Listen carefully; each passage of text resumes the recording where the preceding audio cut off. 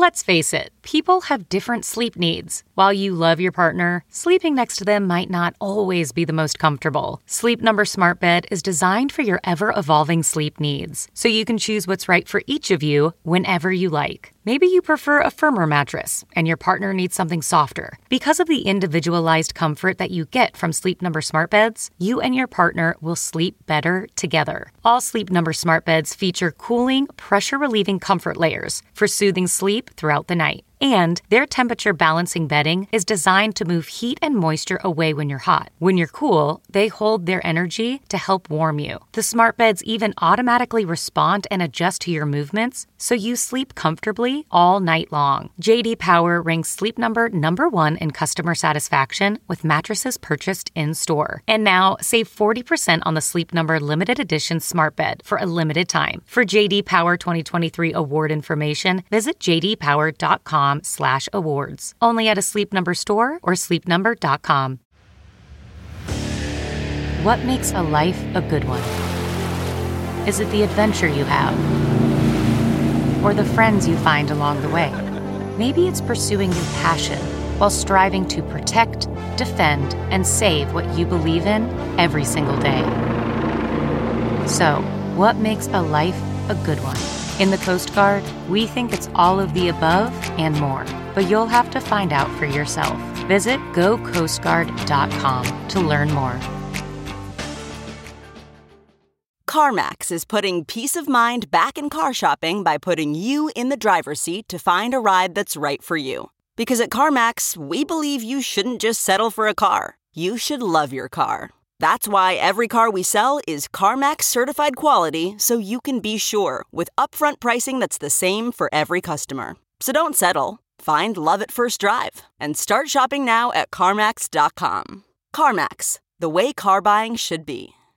Welcome to episode 117 with my guest, Dr. Michael Sebahar. I'm Paul Gilmartin. This is the Mental Illness Happy Hour. 90 minutes of honesty about all the battles in our heads, from medically diagnosed conditions and past traumas to everyday compulsive negative thinking. Show's not meant to be a substitute for professional mental counseling. What are you, a jackass? It's a waiting room that hopefully doesn't suck. I'm not good at mixing things up and throwing new shit in there, because then I forget what the next thing is that I'm supposed to say. The website for this show is mezzalpod.com.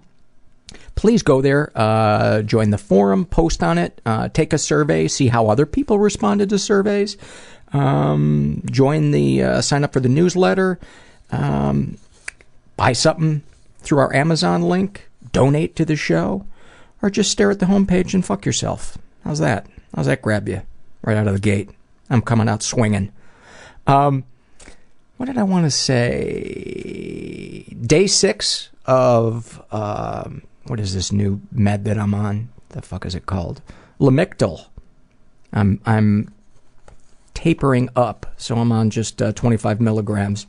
And I've got that feeling that I think so many of you who have been trying to treat your depression for years know, where your fingers are crossed and you're like, in 6 weeks, will I feel better? Because it usually takes like anywhere from, depending on the med, anywhere from a couple of weeks to like 8 weeks for you to feel anything. And that's always so disappointing when you get to the 8-week or the 12-week mark and you're like, guess this one doesn't work. Back to the drawing board. But I've been through this before, and I'm sure I will go through it again, and I'm just trying to be patient and gentle with myself, not beat myself up for sleeping 10, sometimes 12 hours a day, and trying to be grateful, actually, that I have a life where on some days I can sleep that long or that late. So let's dive into it. I want to read an email that I got from a woman who calls herself Fan. She says, "Hi, Paul. I'm a big fan, but heard something disturbing on episode 115 with Ashley. You both just get through talking about how there are serious social drivers for disproportionate male violence, etc., related to men not being able to find socially acceptable emotional outlets. Totally true, totally fine. Which is why I was surprised when you threw women under the bus in the next sentence. Right after that, you go on to say that every misogynist you've ever met has had a domineering mother. Essentially, you're blaming women for sexism against women, a very sexist thing to do. Sure, you're sharing your anecdotal evidence, but if we're not supposed to think that means something about how misogynists are made, then why share it at all? I was really disappointed to hear that and hurt that you go on to claim you now see women as your sisters after you essentially just blame them for their own subjugation. I think of your podcast as a great place for people to learn things, which is why I felt the need to send this to you. It makes me sad to hear things like that on a usually forward-thinking podcast. And to that, I would say that was not my intention. I was speaking partially. What I normally say when I posit that theory that I have is that domineering mothers were usually raised by a father that abandoned them or objectified them in some way, and it's all a part of the cycle of abuse. I don't think anything happens in a vacuum. I think anybody that abuses or mistreats somebody, usually themselves, was mistreated or abused, and who knows where the fuck it started. And to be honest, I think if you were to keep a tally of one sex mistreating the other, I think a lot more men would be guilty for mistreating women than women mistreating men, because I think classically men tend to take it out in outwardly aggressive ways, and I think women tend to internalize it in ways that involve self-abuse and self-hatred. So that freaked me out when I read this, because that is not at all what I think. And I just thought about how many other people that might have heard that and thought that I lost as listeners. So you can imagine the fucking panic spiral I went into. But I guess that's one of the risks you take when you do a podcast, is that you're not going to completely finish a thought, and it's going to be misinterpreted, and people wind up thinking the opposite of what your real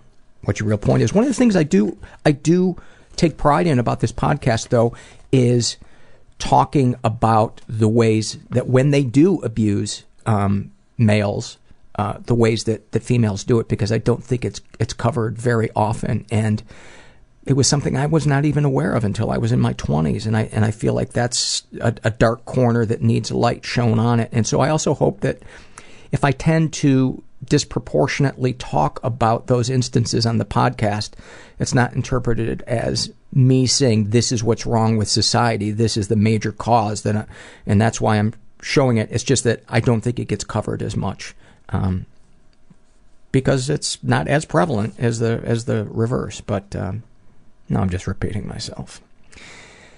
Anyway, this next email is from a guy who calls himself D, and he says, I recently severed all ties with my brother due to his untreated mental illness. I have my own problems that I'm in therapy for, and I don't need his added stress. My parents, on the other hand, feel I should just forgive him for telling me that he wants me to, quote, die in a fire. If this was the only time something like this had happened, it would be different, but he consistently crosses the line with everybody in his life when he gets mad and says horrible things. Growing up, he also had anger issues that he would sometimes take out on me. So because of the history, I told my parents that I will not have any contact with him until he seeks professional help. He is not healthy for me. The reason why I'm telling you this is because I know you have severed your relationship with your mom. How does your family feel about that, and do they try to get you to talk to her again? Well, my only family is really my brother and my cousin, who was raised with us, and neither of them have made me feel bad about that. Neither of them have tried me to get me to talk to her again. And I don't know if I've severed my relationship with her as much as I've taken a break, that I don't know where it's going. I don't know if I can ever completely write somebody off. There's moments when I think to myself, I'm never going to have any contact with her again, and there's moments when I think, maybe I could be in the same room with her, sometime in the future, because we change, as we heal and we process all that stuff that was so painful when it first came up. It begins to feel a little bit different. So that's kind of where I am about that. And the reason I wanted to read your email is because I want to applaud you for setting boundaries with your brother. You know, if your brother doesn't want to help himself, you shouldn't. I don't know what my dog is doing behind me, but he's doing a reverse sneeze. If your brother doesn't want to help himself, I think it makes total sense to protect yourself from him. Even if your brother is getting help and he's still being abusive towards you, you still have the right to protect yourself until you feel safe to give it another shot. Or maybe even not. I hope the people who listen to this and are the loved ones of people suffering from mental illness realize that giving consequences to people that aren't getting help for themselves can be the most loving thing that you can do sometimes, because sometimes that's what it takes for them to wake up and go, hey, I got a fucking problem here and I need to do something about it instead of just lashing out at everybody because my emotions are overwhelming. All right, this next one is from a survey that doesn't get filled out very often. It's the survey called Young Male Abused by Older Female. And it was filled out by a woman who calls herself Marley Moo. She writes, I was 28 and I took advantage of him at 18 years old. He was a virgin and I was just lonely. I never told anyone, though it was legal and consensual. I do feel that I took advantage of him because he was so underexperienced and innocent. Remembering these things, what feelings come up, she writes, I hope that what I caused to happen doesn't hurt him now. Do you feel any damage was done? She writes, I'm not sure. I surely hope not. And then she writes, I've never ever thought about anyone that was underage, ever. I have seen some fellas that were 18 to 20 that I would slightly fantasize about. I am 33 now. I think the most disturbing thing in this survey is that you use the word fellas. And I think that outweighs all of these other by about 1,000 to 1. I don't see anything wrong with a 20. What were you, 28 and he was 18? It's legal, it's consensual. So what if he's underexperienced and innocent? It was probably exciting for that guy, unless you got a vibe from him that he was freaking out, or he seemed like he shut down or froze up, or, he started to cry or something. That's just a part of the human experience in my mind. But let's get back to this disturbing use of the word fellas. Did you just fall off of a turnip truck? You're 33 years old, so you were born. Your parents shouldn't even been using the word fellas. I want to get to the bottom of this, Marley Moo. I want you to email me, and I want to find out what happened in your life that made you resort to using the word fellas, because I don't see this going anyplace good. Every human being has weird thoughts going through their head. Oh God, it's so embarrassing. I'm afraid I'll never get another job again. That I will die and will have not been special. My brain has the gift of seeing the terrible. A million-pound tourniquet being turned against my chest that was constant. Then I started sabotaging my own career. Wanting to die and... to stop him from feeling any joy. That is... very uncomfortable in my own body. I ended up becoming a male prostitute. And what I became was an animal. They took away my shoelaces. I became chaos. Like, it hurts. I just want to go. I just want to leave. You have no idea what a small part of your life this is. You go to a support group, it's like creating a family that you didn't have. I mean, life is 1% event. My body was abused. 99% judgment about that event. But they couldn't touch the best parts of me. But the world is a little bit wounding. It's also glorious. It does always get better. It really does. I'm here with Mike Sebahar, my best friend in the whole wide world. We've been friends since 1982 or 83. We were roommates in college. And we're actually on vacation together. We're skiing a couple hours north of Los Angeles. And I decided to bring the gear because I was like, I think Mike would be a good guest, even though there's nothing dramatic in your story. You're a seeker. And I think those make the most interesting guests, are the people that, when they're met with a challenge, they really kind of search not only outside themselves, but kind of inside themselves for what's the best way to handle this situation. And you're one of those people, so thanks for being on here. It's great to be here, Gilly. Mike is a interventional pain doctor. Tell the listeners what horse shit this is that you do for a living. Well, I want to clarify, for the record, we've been friends since 1981. Well, we met each other in 1981, but you and I didn't get to be friends until 1982. We were a little prickly at first, I think. Yeah, I don't think I liked you very much. Yeah. Mike and I were met through both being in a fraternity, which makes both of us roll our eyes because it was strictly a place for us to drink beer and meet girls, and all of the ceremony and the self-importance that a lot of people, they were like our big targets, the guys that took the fraternity experience seriously. And we got out of there pretty quick. We lived there like 2 years, and then we're like, we're done with this. I think we got out of there. Actually, I think we made it 3 years. The third year was brutal, but we were definitely the deviants of the house. There were a couple situations where we could have potentially been harmed very seriously had people found out the pranks we pulled. Yeah. I remember in particular one I was on the track to be a doctor as well, and Mike was actually the person that talked me into trying out for the stand-up competition, which then inspired me to change my major to theater. But we had both, when I was still pre-med, I think we were sophomores, and we had a particularly brutal course load of all these pre-med classes. And you and I think, were one of the last people in the house to have our finals. So we were, I think, the only two people left in the house. Everybody had already left for winter break. And you and I lived in this little shitty dark room that had this hideous hanging lamp. I don't know if it was like paper mache, or do you remember that lamp? It was just ugly, but neither of us had ever said, God damn it, that is a fucking ugly thing hanging down in the middle of this room. But Mike and I decided to blow off steam that we do mushrooms.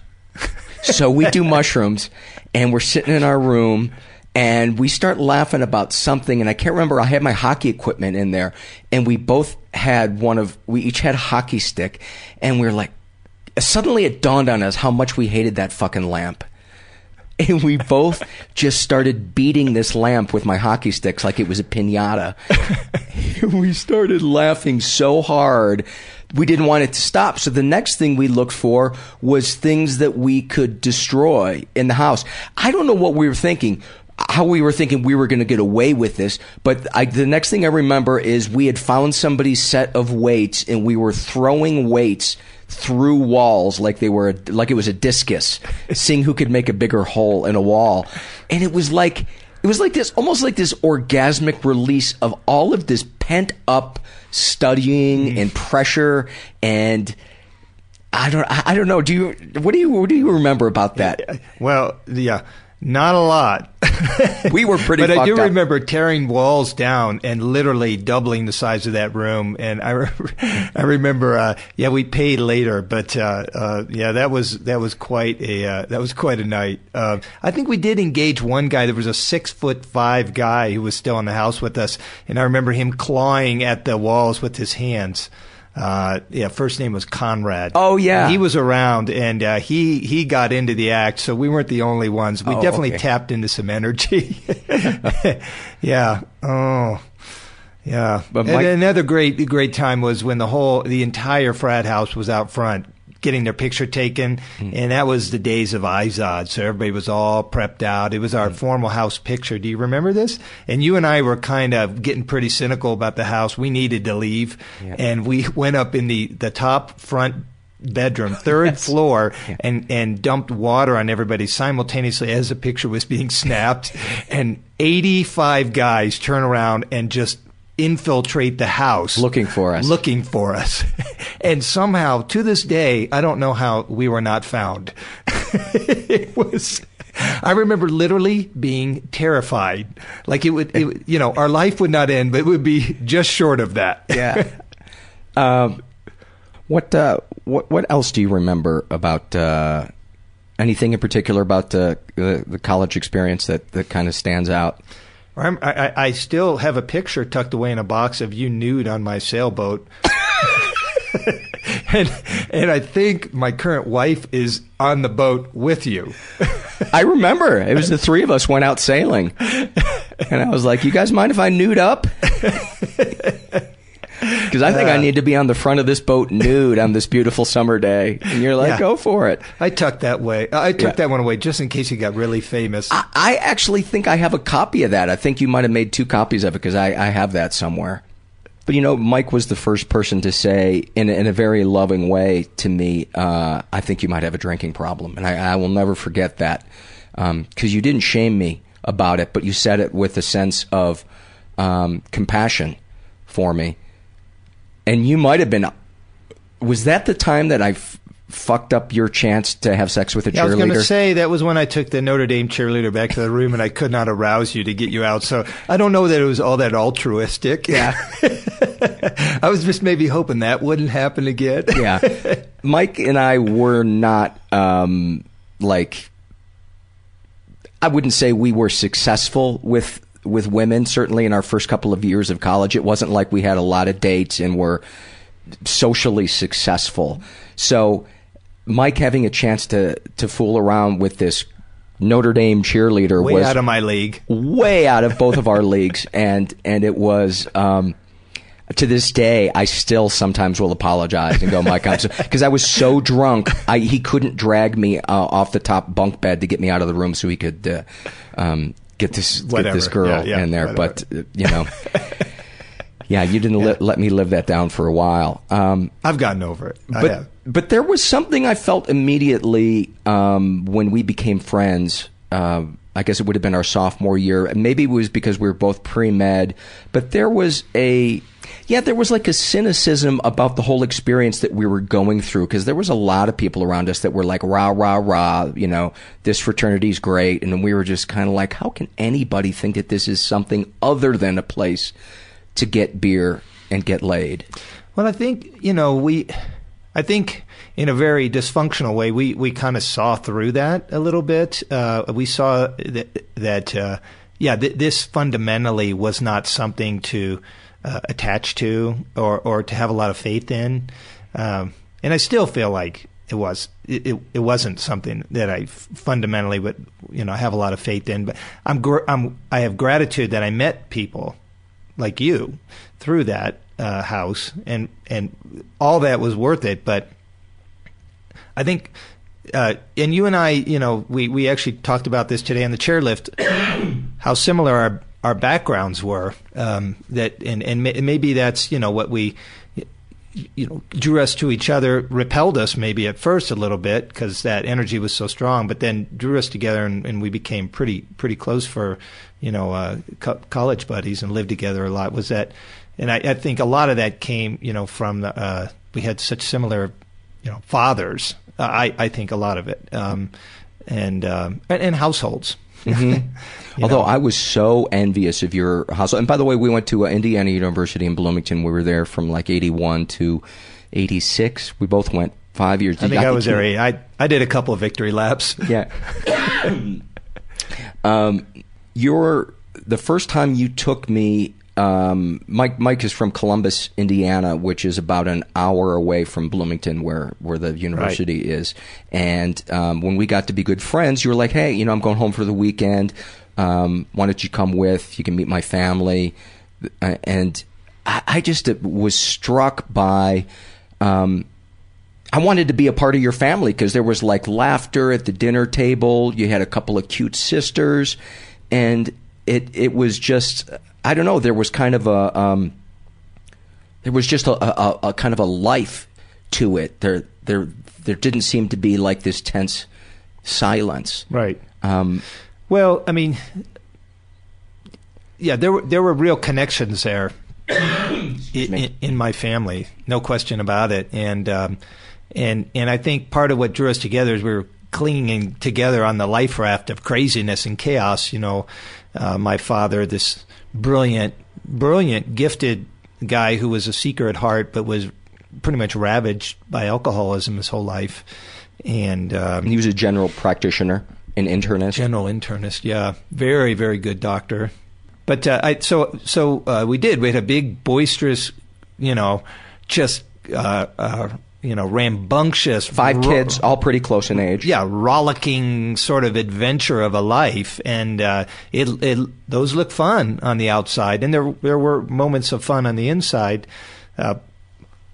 It's an interesting example of how a family can look from the outside versus how mechanically it's working on the inside, and what you take out of that. Yeah, it was so idyllic. You lived on this lake, kind of in the woods, not in the middle of nowhere, but it just seemed like it's like something out of a storybook. Yeah, dogs like out of a movie. And chickens and lots of cars and bikes and a sailboat, and it was in small town, a big fish in a small pond, and we looked great, and people enjoy being around big families like that, and I was the oldest. I was, Peter Brady, Greg Brady. Greg Brady was the oldest. Yeah, I was totally Greg Brady.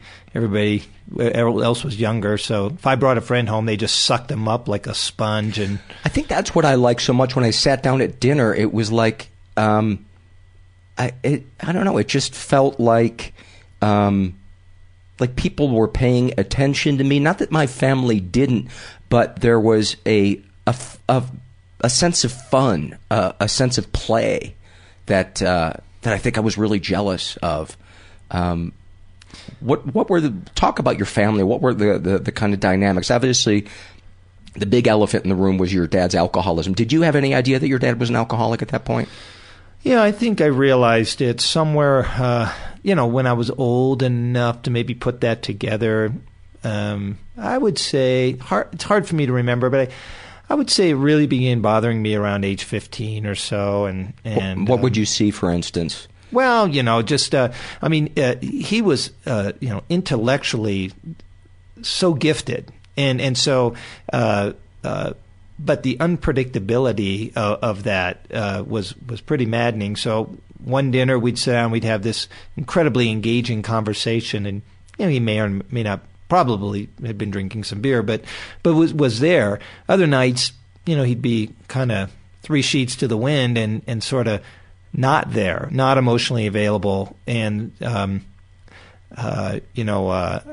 so I think I began acting out. Fortunately, not in ways where I really dug myself a hole, but I remember going to catechism? What's the school? Some Catholic school for teenage things, and getting high in the parking lot instead of going in and coming home. And I remember specifically one night coming home and I'm just high as a kite sitting there, and my dad is, drunk as a skunk, and he's wanting to start this intellectual dinner conversation. He says, "Mike, you look very insightful. You have something to say, And I remember thinking, I'm just really high, Dad. But, I think I sensed it then, somewhere, early high school. And I think my first feelings about that were anger, that I wanted it differently. And I remember looking at I remember some interesting things. Like I remember, he was a very busy guy with a great career, very successful, and a lot of people looked up to him.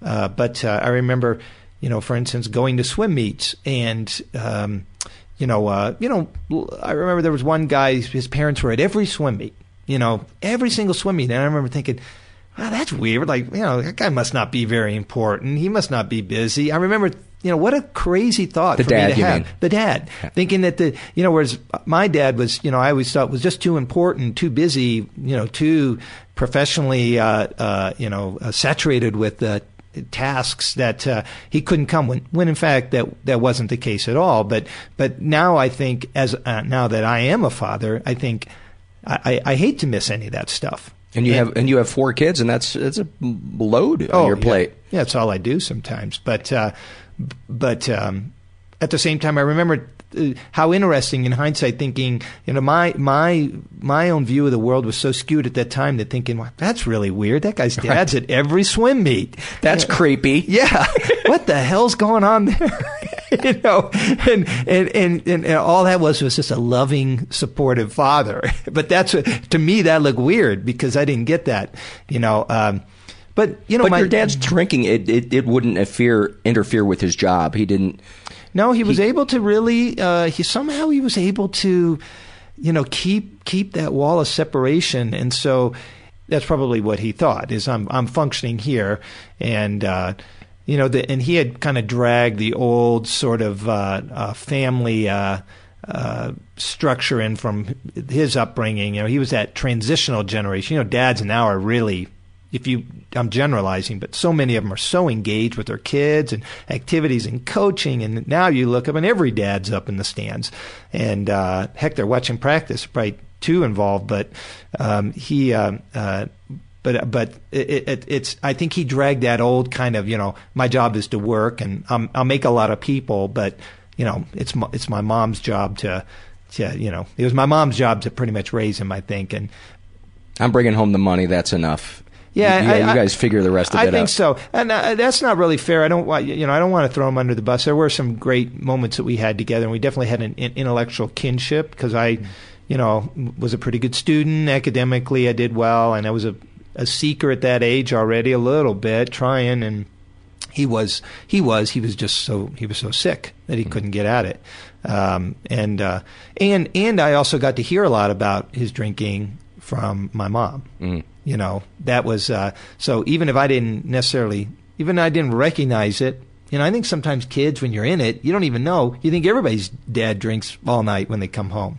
So, I think, but I got to hear about the emotional, disconnect from my mom even before that. Just in case to make sure that I don't forget this, I want to interject that, I've said that Mike is an interventional pain doctor, which means he deals with people that have chronic pain, and one of the things that he does is he will install morphine pumps in people's spines, a procedure that I can't imagine how complicated it is. And yet, it is me being impressed with that is always tempered by the memory I have of seeing Mike reach into a wastepaper basket in college, pull pizza crust out of it, and eat it. And I never let him forget it. I'm a survivalist, Paul. Do you want to touch on your dad's family and any of the sickness there? Is any of that kind of worth going into? Yeah, well, there was what we discovered later in life was that there was a history of some molestation, and I'm not comfortable specifically naming who was involved with that, but they were people that I knew was very close to, and we put that all together later in our early 20s, and so it was and these were all females that were molested by a male figure on my dad's parental side of the family, and so when that came to light, that was an interesting period of time, and that eventually was brought to my dad's attention, who I think was horrified by that, because I think that's something he would have never. That's a line he would have never crossed. I think he loved his kids pretty dearly, and I think that's not an area that he had a sickness, but it was in his lineage, and it definitely affected relationships on downstream, and so he directly confronted this individual, and there was denial, and I don't think it ever went any farther, but they had to know that he knew, right? Well, they definitely knew that he knew because he directly spoke with them. But even though they denied it, they had to know, right? Yeah. This is just me. And you've described those grandparents before, and it just made me so sad. They sounded like just the coldest, most kind of cut off Yeah, well, there wasn't a lot of warm and fuzzy to them. They were just, kind of post-depression babies, or actually depression era kids. They, they were born they would be 100 years old now. So, early, late teens. 19, 10, or 11 or 12. Kids, they grew up in giant families, Irish Catholic families with their 12, 13 kids. And I've spent some time, kind of just considering what must have gone on in that generation. Somewhere down the line, there was some darkness and some sickness that led to, that kind of behavior where blood relatives were being molested. And so I'm struck by there's so many parallels in our stories, but especially as you talk about that, you and I have never talked about this, but my dad, his dad was verbally abusive, and one of his sisters claims also sexually abusive.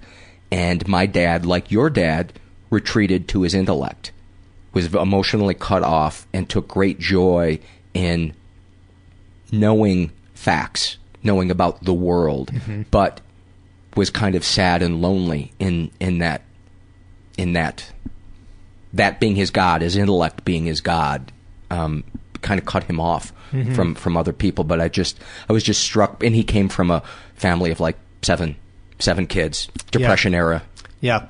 Yeah, and my father, he was an extraordinary person if you took him as a whole, and because I've done a lot of work because of my relationship with him, and he did get sober before he died, right? Well, yeah, he died of cancer, and there was some forced sobriety because he wasn't able to eat or drink. But what was interesting is at the end of his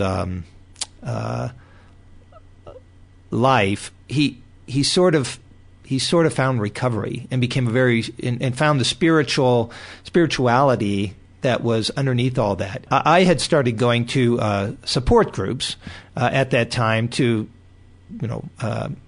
sort of deal with my feelings about his disease and really look hard at how that had affected me. And so it was kind of this miracle where I was able to come to him with, pure love and total forgiveness and be able to honor him as the man that probably he always could have been. And at the same time, he was able to find this spiritual connection with me and tell me things, that he had never been able to tell me. And so, like what were some of the things? Well, so right near the end of his, we were literally in the last few weeks of his life, and I had gone down when I realized how I had been, as a physician, I was able to, really be a good support for him, and he, it was almost childlike how much he asked, counted on me to help him make decisions about his treatment. But when it was, when it was obvious that the end was imminent, he was sitting in a bed one day, and I was just there, just kind of taking care of him, just being of service to him, and feeling grateful that I was able to do that, and just not harbor any resentment whatsoever, and how good that felt, cleansing for me to, do that. And he just looked at me like he had never looked at me before, and just said, tell me about your job, tell me what you do. And I started telling him what I do, what I do in my work, and just this it was almost unbelievable. I mean, this is a man, 2 weeks from death, and lines of wear and tear, and kind of regret, and just washed away on his face. And he just looked at me and just listened to me for like 3 or 4 minutes, and just said, I'm just so proud of you. I'm just, in a way that he had never said. It was probably the first time I'd ever felt that, and I realized how long I'd been waiting to hear that from him.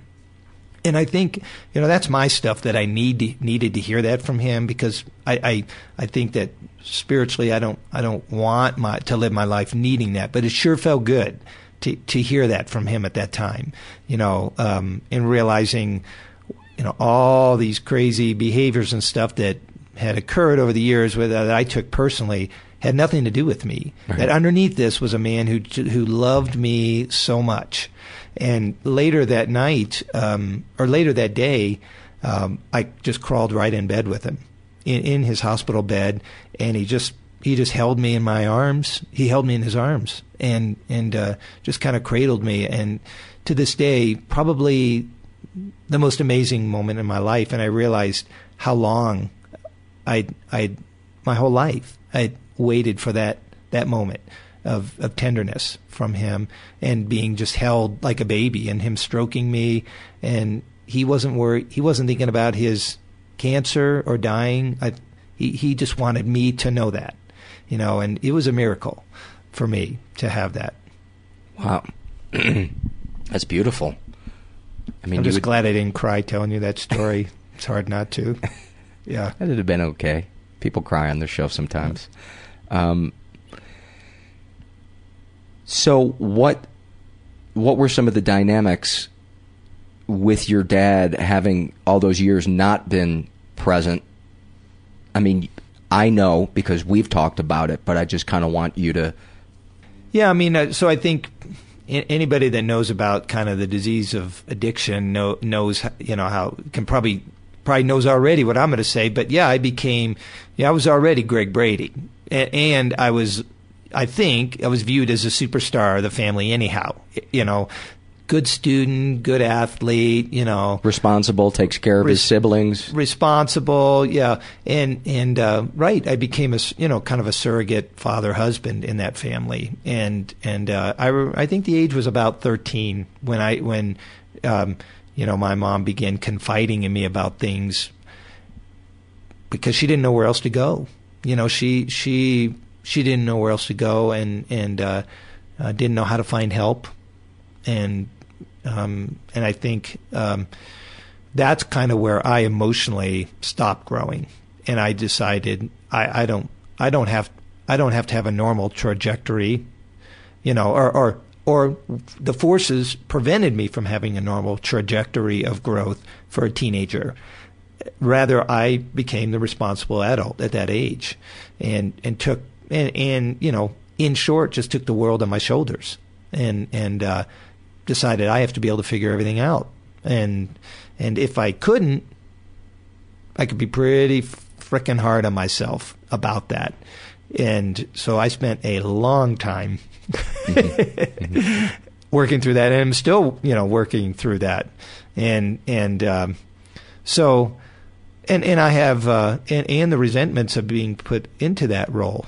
Do you remember consciously resenting your mom back then, or did it, as you grew up and got into support groups and you saw that this was not a normal thing to be the confidant?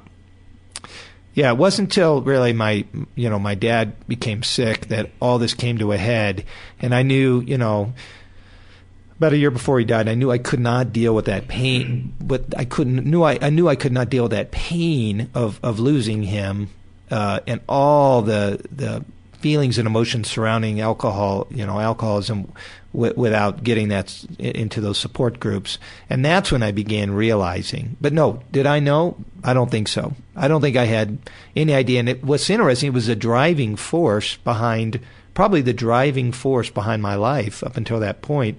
But like so many behaviors, and as a physician, I'm in a unique position to get to observe this too, because I deal with people with acute pain, chronic pain, the families of chronic pain patients, or patients I prescribe pain medications for. Some of those patients have addiction issues. Many times I know, sometimes I don't. So I've really got a front row seat for that whole process of that dysfunction, But so I know that those behaviors that you learn, or that I learned when I was a teenager, they didn't suit me as I became older. They really became really, more of a character fault. And can you be more specific? Yeah, well, just needing to control things. Yeah, controlling. I mean, obviously, at age 13, when I was, when the insinuation was that I was the most responsible male in the house, I began. I think I didn't have the tools in place, so I began to go towards sort of the default of control. I want to control this. I want to control that. Much of that probably out of fear. That hey, I don't know what I'm doing, but that fear of I can't let my mom down. I can't let her down. I gotta be there. I gotta be the guy. And so yeah, control was a huge issue for me, and in controlling every aspect of my life as much as possible. And then that turned into, for me, controlling. Even things that were wildly out of my control, like every little thing in life. Just looking at somebody who's not who isn't operating under my sort of belief system, and saying, wow, why is that person that way? That's not my belief system. So that's that's the evolution of my disease, was it grew into that. I grew into a control freak, Do you think inherent in the control freak is the egotistical belief that you really can get an outcome? Do you think that egotism comes from being given that responsibility, which can be kind of a high from an adult, when they look at you like you're an adult, you feel kind of important. But do you think that's where that comes from? Because there's such an arrogance in that sickness that you think and nobody else really understands the way you do. Yeah, I mean, do you think it's more fear? I guess what I'm asking, do you think it's more from a place of fear that things are going to fall apart and you're going to enter this unknown void that's going to be terrifying? Or is it this arrogance that, well, hey, if my mom made me man of the house when I'm 13, I must be pretty fucking special, so my way of doing things must be unquestioned? Interesting. I think they're closely tied together, to be honest with you, because I think the ego frequently derives its power from fear, and so without really recognizing it. Right. I don't think it has any. I don't think it has. I think they're very closely tied, and I agree. I don't think that your ego knows it's the fuel, but the coal in the the oven is fear. So yeah, and there is a high. You're right. There's an intoxicating high, and there may be a sort of a component of addiction to that as well. As I remember, being put on this pedestal, being introduced to people, by my mother, Dr. So-and-so, somebody, that my father, who was also this physician, in our community, was kind of the upper echelon of this small town, and that look of pride, and I thought, ooh, I'm like, I'm the golden child, both inside and outside the house. And yeah, that was a lot to take to college. That was, it's too much. There's no way that I could have continued at that level. Well, I have to say, having lived with you all those years, you hit it pretty well from your peers. I knew other people, friends of ours, who were way more controlling and neurotic. You never struck me as that type of person. So you kept it hidden pretty well.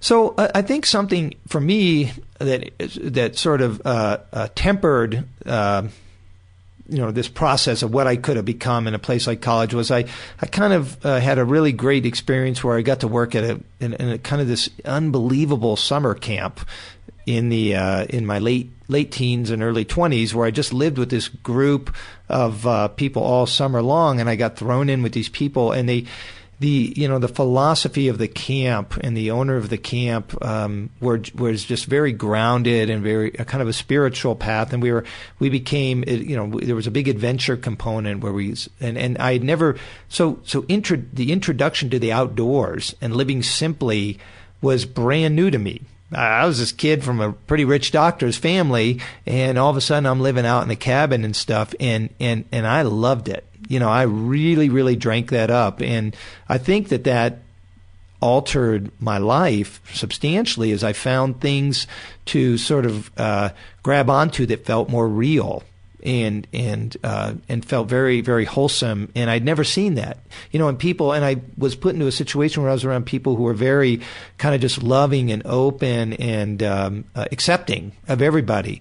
And at that time, even, just kind of, it was just sort of the tail end of the sort of the hippie stuff. So but it was hanging on at that camp. And so it felt, I think you visited and remember that camp, and it was wonderful. There were kids running around in war paint. There was it wasn't a tennis or a computer camp. It was just a kid's fun camp. Play. Just live outside for 2 weeks, and you're going to sleep outside, and you're going to play, and you're going to swing off a rope swing, and it's all about the joy of that moment. So seeing that was huge for me, because up to that point, at age 13, I pretty much gave up play. I mean, I played, like I went and got drunk and swam in the lake with my friends and did some crazy stuff, but it felt more like acting out maybe, but truly like joyfully playing stopped for me, right there in my early teens. And so there I got into that, and I felt like this whole world opened up where, wow, I can play. And so when I left that and went back into the real world. And those guys are your best friends to this day. Yeah, they're some of my best friends. Besides you, those are, there's 3 or 4 of those men who I stay in touch with to this day. Can you rank us numerically? You're all one. Yeah. But yeah. So that was hard when I went back into a professional world. Suddenly the drive, I felt that drive to be, sort of compete again and be the golden child and impress people and impress my parents and so that play thing became something that I struggled to keep back in my life. And getting into medical school wasn't necessarily a no-brainer for you. There was, from what I remember, there was a little bit of difficulty getting into medical school originally. Well, yeah. So I hadn't set myself up well, and I had to jockey for position for another year, to get in there, because I, just hadn't really put in quite the effort, and so that was, but fortunately, it did happen, and then that was the beginning of a long course of time where you pretty much give up your entire life. And I think it's hard sometimes to grow spiritually when you're in training that is that intense. You're just so much, it takes so much out of you that I don't know that there's a lot of time for attention, self-care, which is unfortunate. Yeah. I remember Mike getting out of medical school, and he went to medical school in Indiana, and when he got out, it would have been like the late 80s. I got out of medical school early 90s, yeah. And I was getting ready to move to California, and when I moved to California, I selfishly wanted you to come out there, so I kept pestering Mike to look for jobs when he finished his residency, to consider sending some applications out to California. And he and his wife Karen came and visited and were just kind of sold. Do you remember that weekend he came out? Yeah, it was great. Well, the interview, we pretty much found out we were going to get the job, and I remember calling Paul. I remember calling you that night. It was like 10 o'clock, 10:30. 11 maybe, when we finally found out, and called you, and you were there within like an hour and 15 minutes. I drove about 95 miles an hour to get down there. So excited, yeah. And we all so excited. Just jumped up and down in that little in that room, and it was right by the beach. Remember that? Mm-hmm. We were all just that was a big change from the Midwest. And I can't imagine that you would have made that move if you hadn't had the Camp Pelawopec experience of connecting to the outdoors. No. I don't think that Right. It introduced the whole concept. Yeah, the camp, and we called ourselves the Peckers, by the way. Yeah. Paulo Wopek. Peckers was short, yeah. To this day, they probably call themselves the Peckers. But, it did. It instilled this sort of spirit of adventure. And I did. I found strength through the friendships. And one guy in particular, a buddy of mine, Bruce, who worked there, I remember I was struggling over the decision because I had this incredible job all set up after I finished my training. And you could have started making great money right away in Indianapolis. Right. Great money, great job, everything. We had it all set up there. It would have been the easiest transition.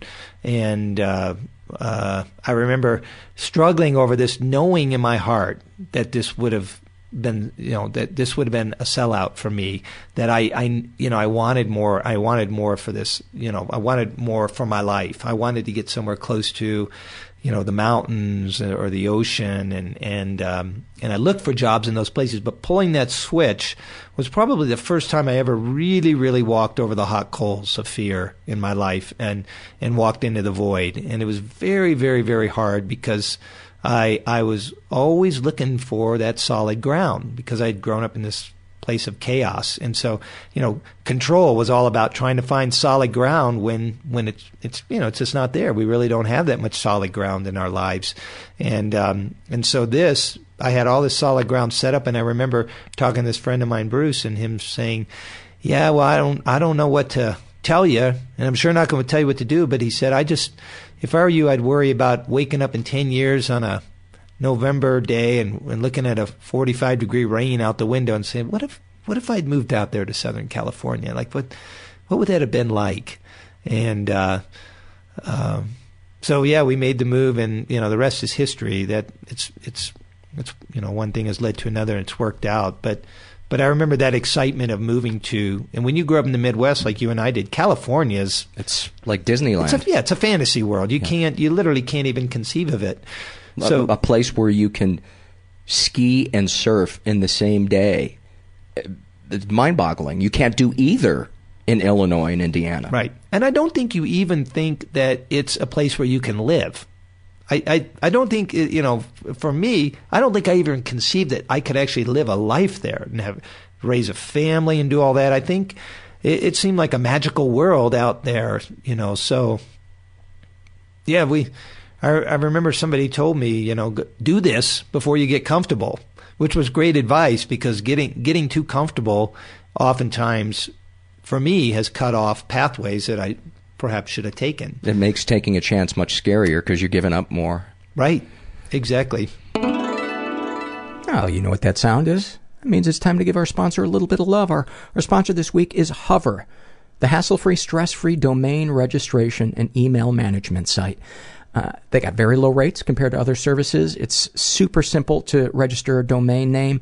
I've registered domain names with other sites in the past and have been made to feel very stupid because they assume that you know what DNS is and what this portal is, and I don't even know the words that they use, but it always made me feel really stupid. So I'm glad that there is finally a site out there that is simple to use. And here's the really cool part about Hover is their customer support. You talk to an actual human being. You don't get a robot, and they don't put you on hold, and they don't transfer you.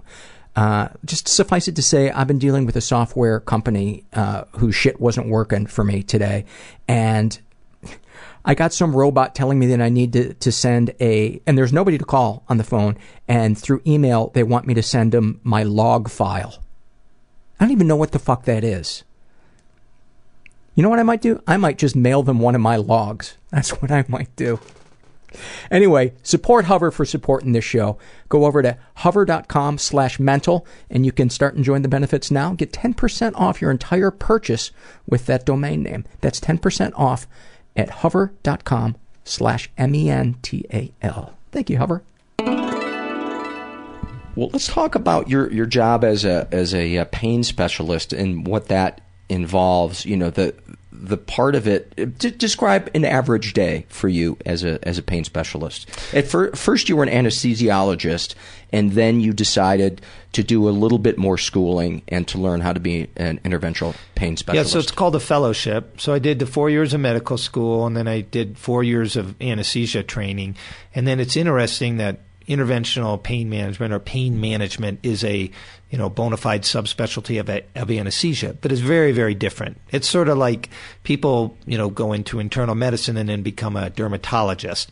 It's very, very different field. However, I did that extra year of training, and so an average day for me is, I might, go into work at 8, and I see. I usually divide my days in half days, so I'll spend half of the day doing spinal injections. So there's specific injections that I've decided I can diagnostically, determine where pain comes from in the spine, or I can therapeutically inject certain medications into the spine, and usually in the spine, and help people with, acute and sometimes chronic pain as well. A lot of elderly people need these periodic injections because they really don't have surgical cures that are going to help them. And then the other half of the day is I'm evaluating new patients and seeing follow-ups. So I may see, a handful of patients that have had injections, and I check up on them a month or two later. How's it going? Are you also working on weight loss? And, are you also doing some exercise? I want you to do these exercises, and then I may see 3 or 4 new patients, new consultations that primary doctors send me. Some of them may be people with acute herniated discs. Some of them may be an elderly person who's got bad degenerative disease.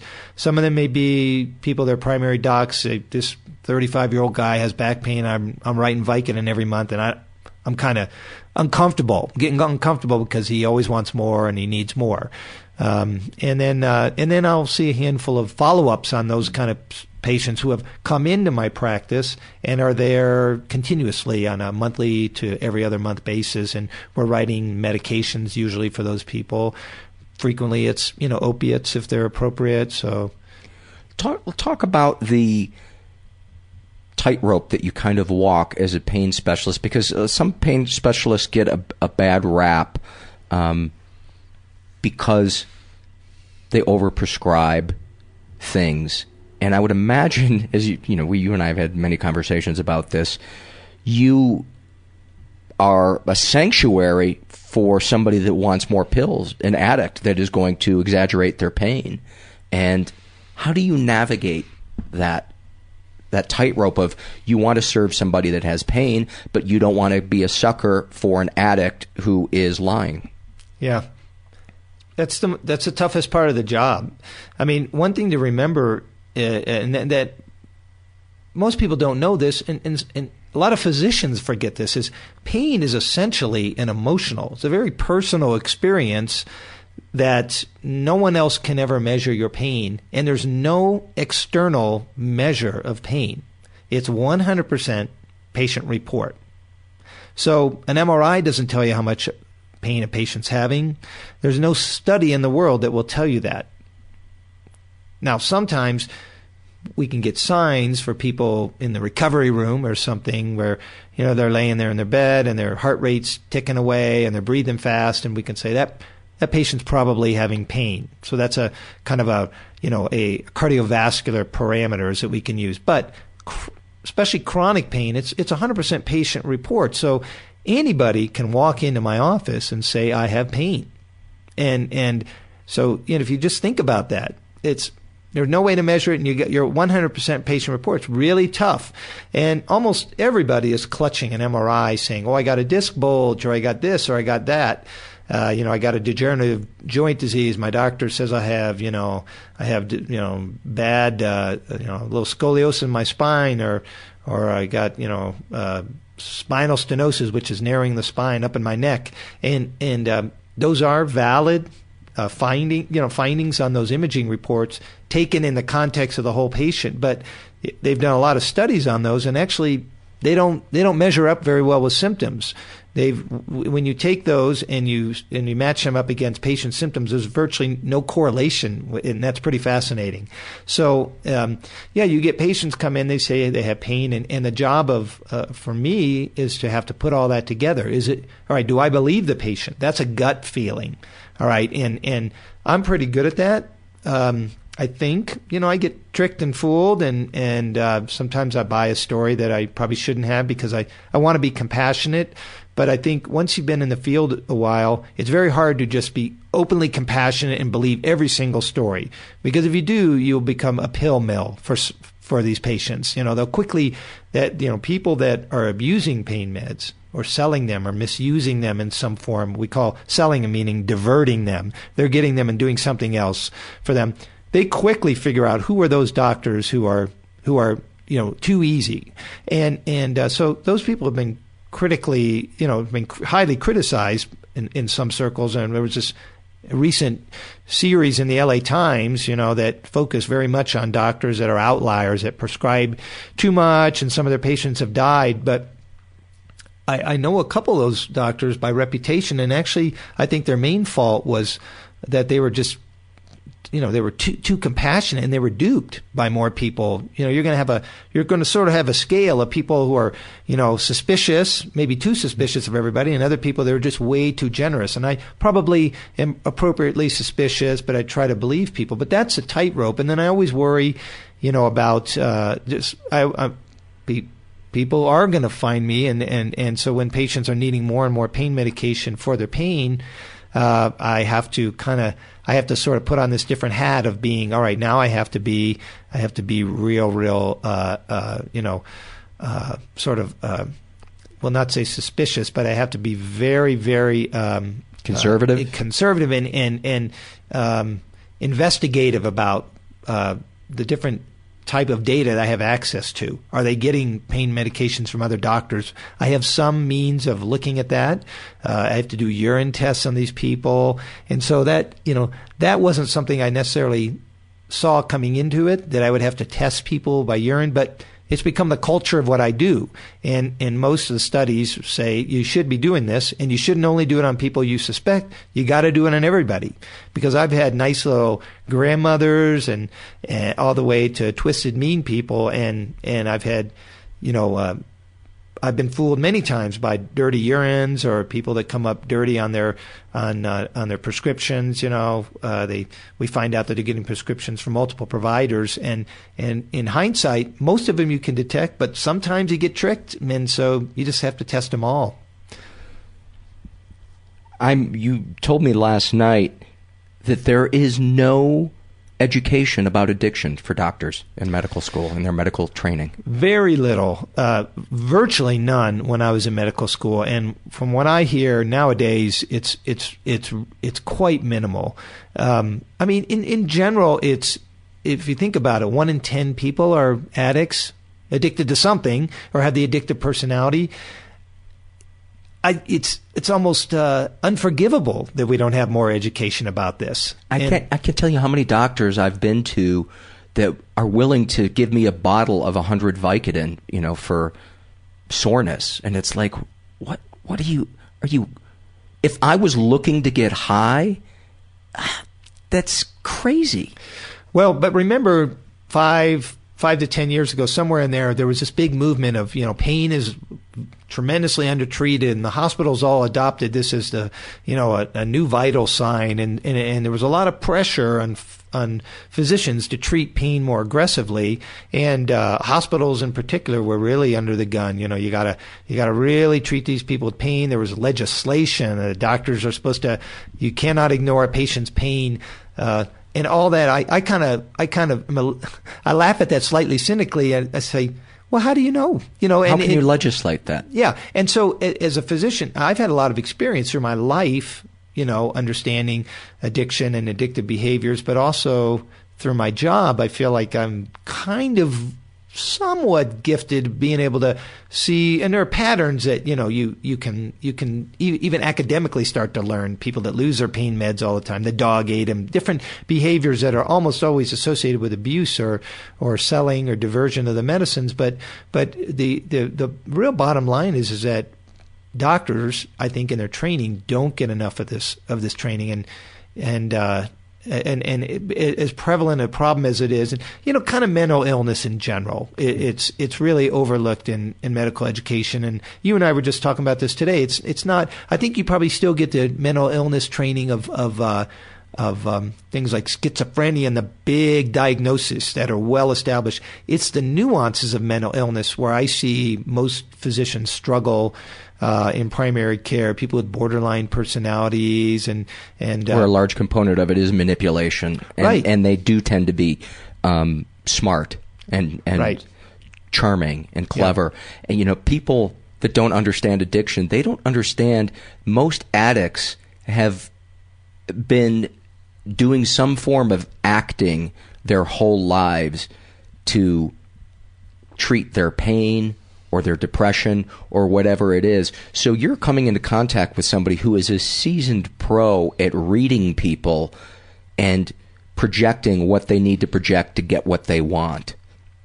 And if you don't have any experience with that from being in a support group or having somebody in your family that is like that, so you don't have that kind of spidey sense, man, you're up against a lot. Because I know that I could go get as many pain pills as I wanted to.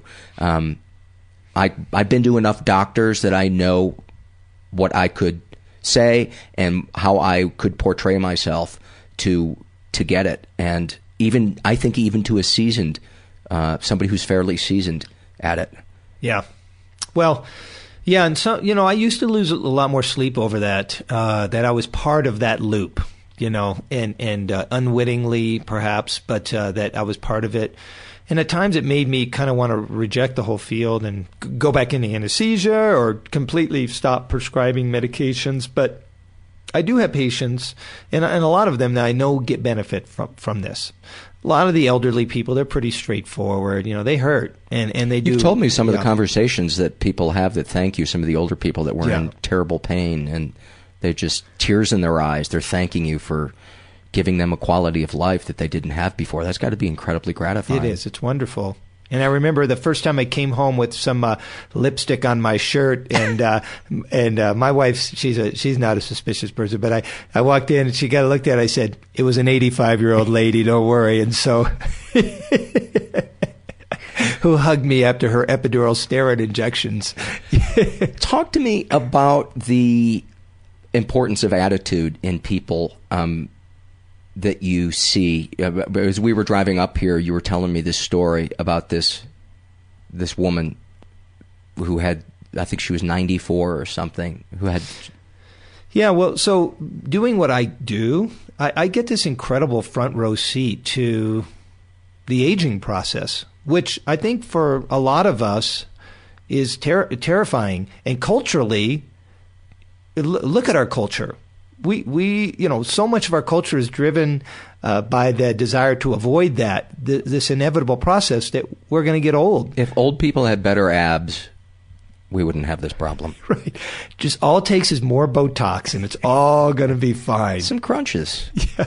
I don't care if you're in a diaper. Crunch up.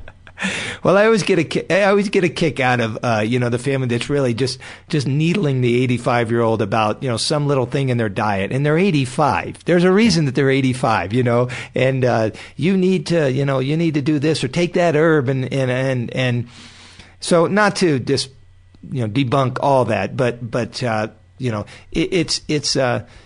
I see it as much more attitude, and so I get to watch how people age. And I literally had patients from, all right, well, we'll say my 17 to, I think my oldest patient is 98. And she's going to make it to 100. There's no question in my mind that she's going to make it to 100. But I had a little lady the other day. I'm going to push her down just to smite you. Well,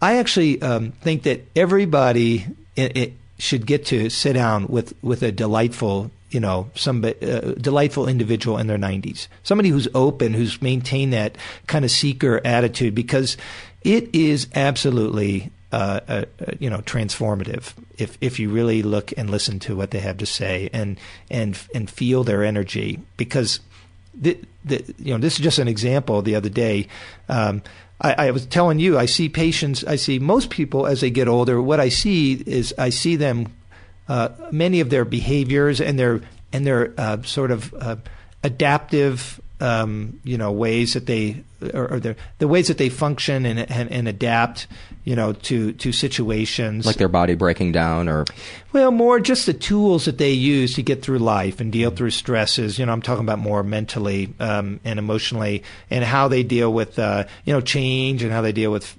conflict, and that, and they're open and they're curious, and they maintain sort of some level of kind of hope and optimism and delight in life for itself, and spirituality. I'm not talking about going to church, as right. you know. When you and I talk about spirituality, it's not going to church. It's what church is supposed to be giving you, but for a lot of times it doesn't. But that when so I see most people, and a lot of them unfortunately really close down and harden because they're fighting the process of aging. And I'm not being judgmental. It's more an observation that I see them. Some of them are quite angry and bitter about the fact that their bodies are shutting down, and they're dealing with pain. And I'm not saying that's easy to deal with, but I occasionally get somebody in their 90s, 80s, 90s who's just remained kind of this open thing, this open attitude, and this delightful way that they view life. And those people are usually very non-judgmental. They haven't walked around saying, look at that, that's not like I like it.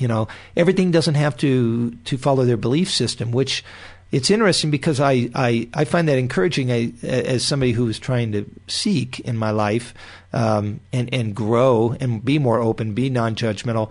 It's pretty obvious to me that those people are way healthier, not just mentally, but physically, because those two are so closely tied together. It's expansive. It's like they're still growing, and even though their bodies are getting old, they're still growing emotionally and mentally and spiritually, and so they tend to kind of cope with their stuff much better. And this little lady, she was walking and her hip wasn't working right because it's arthritic, and she's got a bad back, and she's kind of limping, and she was sort of giggling about it as she walked through the room, and it was the cutest thing I've ever seen. Look at that hip, it just doesn't work right, and I thought, wow. I mean, this lady knows she's never getting a normal hip back, and there's nothing I can do about it, and she's just looking at it with amusement, like, yeah, this is happening, but nothing I can do about it. I'm going to embrace it. Talk about it. Yeah.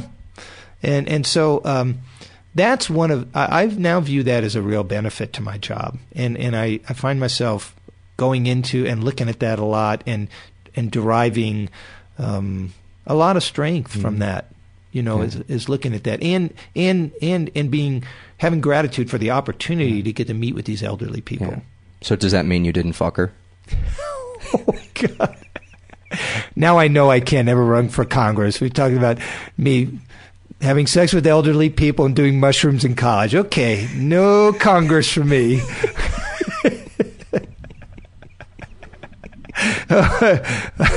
Every once in a while, I have to just completely shit on the beautiful tone that has been set. And there was no way I was going to record you and not have one of those moments, because you and I do it constantly with each other. I mean, one of the things that I love about you, many things I love about you, but one of the things I love about you is you will follow whatever tone a conversation takes. You can be sincere and you can be irreverent, and you know when to switch back and forth, when your buddy needs sincerity and when your buddy needs levity. And that to me is one of the greatest things to have in a friend, is somebody that can not only sense when you need that, but can roll with it when you're kind of switching up gears. And you and I have laughed at some of the darkest shit. I'm not gonna share it on this program, but some of the inside jokes that Mike and I have, I just love it. Well, right back at you, Gilly. Yeah, I feel the same way. It's an incredible thing to have for me to have a male friendship that's lasted 31 years. And I think sometimes men don't have that. I know a lot of men that don't. I always felt badly that my dad didn't have long sustained male friendships, because I think, men are capable when we put down our guard and we open our hearts. We're capable of an incredible connection with other men. And I think it goes way back. I think the Native Americans were sitting in sweat lodges, and that was healthy male bonding. And I kind of feel like sometimes it's hard to maintain that because there's a lot of things that disconnect us, just jobs and families and stuff. And well, I know this last summer I went through a lot of shit, and driving down to San Diego and feeling comforted by you and Karen, and you guys had let me stay for a couple of days, and it really recharged my soul, and it felt nice to not worry about how I looked in front of you, about how much snot I had running out of my nose and how much I was crying, or whether you were going to judge, he's being a little sensitive about this. I just felt like I could be myself, and I think that's a super important thing. If you can find 2 or 3 people in your life that you feel like you can collapse in front of without worrying about draining them or being judged by them, that's a pretty important part of a support network to have, and it's nice. Mm-hmm. Yeah, I just wanted to remind you, you still owe me some for the rent and the professional fees from that weekend. Paul, you haven't forgotten that, right? There. No, I just had to poop on that. I love, too, how since you've become a dad with 4 kids, how you use these words like poop and delightful, which like 30 years ago would have never been in your vernacular. But, you having matured emotionally, I feel in many ways like I'm still like a 20-year-old, and you're kind of this person who's done all the responsible things that come with it, including not just saying whatever word comes to your mind, but sometimes. Ask my wife whether I'm a kid or an adult. Yeah, you get a little different. Yeah. Is there anything else you wanted to touch on before we wrapped up? No, I just I'm honored that we have this friendship and this opportunity to talk, and I sit in amazement at what you do with your life, Paul, and this path that you've created. I remember watching at the Frangie Pangie Room and do your first stand-up, and I was just thinking a while ago how I could work this in the conversation, but I remember you making a joke about this is how far you've come. But making one of your big jokes was a joke about gay people, and I can only laugh now because you're somebody who's so non-judgmental and so embracing of people and who they are, and there's not a racist bone in your body, but I specifically remember that and laughing at that myself. And now, if maybe we've grown up in our bodies, but in our hearts and our minds is where, we've grown up together and helped each other along. And that kind of joke would not even, wouldn't be funny. It wouldn't be funny to us now. But on just, I remember you standing up, and the balls it must have taken for you to stand up and in front of those people, and coming from all you'd come from, and I remember that feeling that excitement for you, and then watching your career take off and what you became, and then now here you are in another chapter, and what's great is this is coming from the heart, and that the best work does, in my opinion, always come from the heart. And so, well, thanks, buddy. I truly believe that I wouldn't have had the courage to be in this field that I'm in if it weren't for that day that you said to me, I know you love stand-up comedy. I think you should enter this stand-up comedy competition.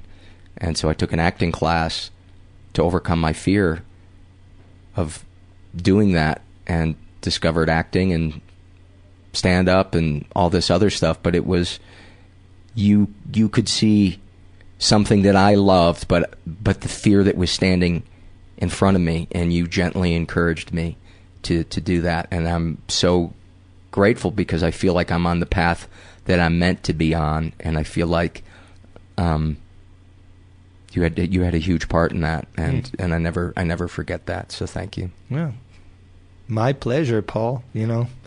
That's what's just another story of how the reasons people come in our lives, it's kind of amazing. Now go eat some pizza crust out of a garbage can. Thanks, buddy. Yeah. Love my buddy Mike. I hope you enjoyed that as much as I did, because as I was editing that, I was, and I emailed him this and was just like, man, you're just a great example of a man, good dad, good husband, good friend.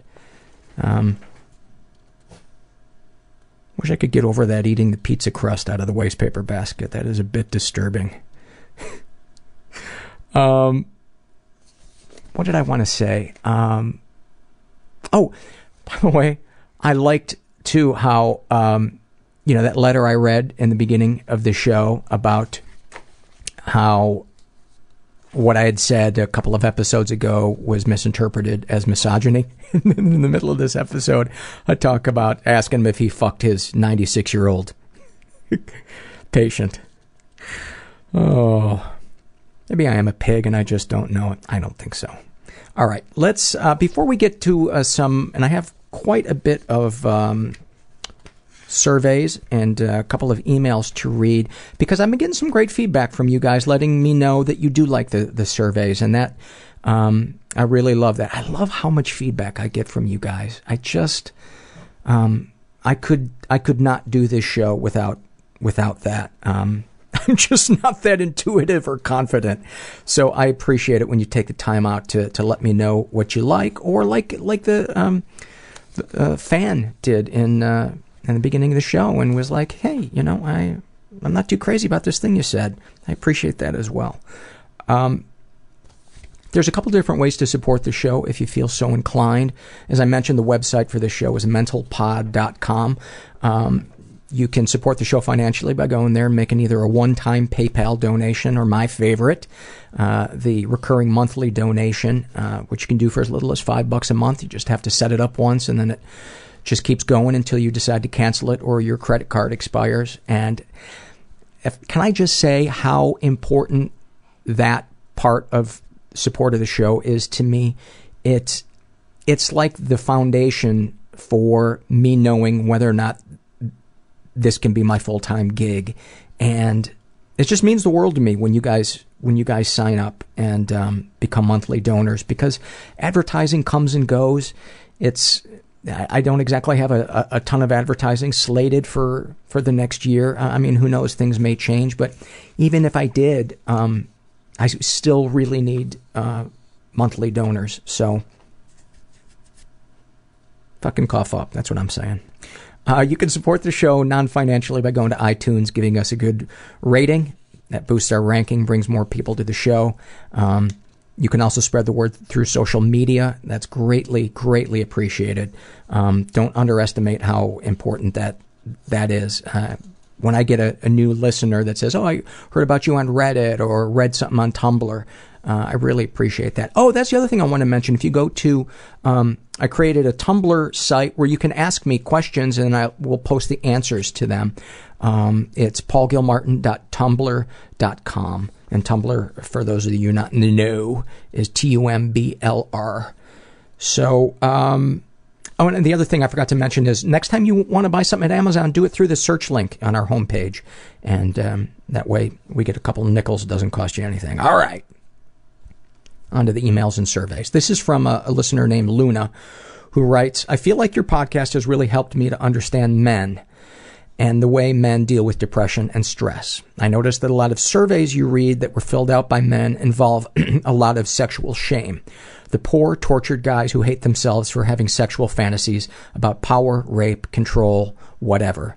I really feel for them. There are women out there who are open about sex and kink and who would totally indulge those fantasies in the context of a loving relationship. I love, by the way, that she clarified that, because that's so fucking important, that it's in the context, I think, of a loving relationship, or at least a trusting relationship, where both parties are comfortable with it.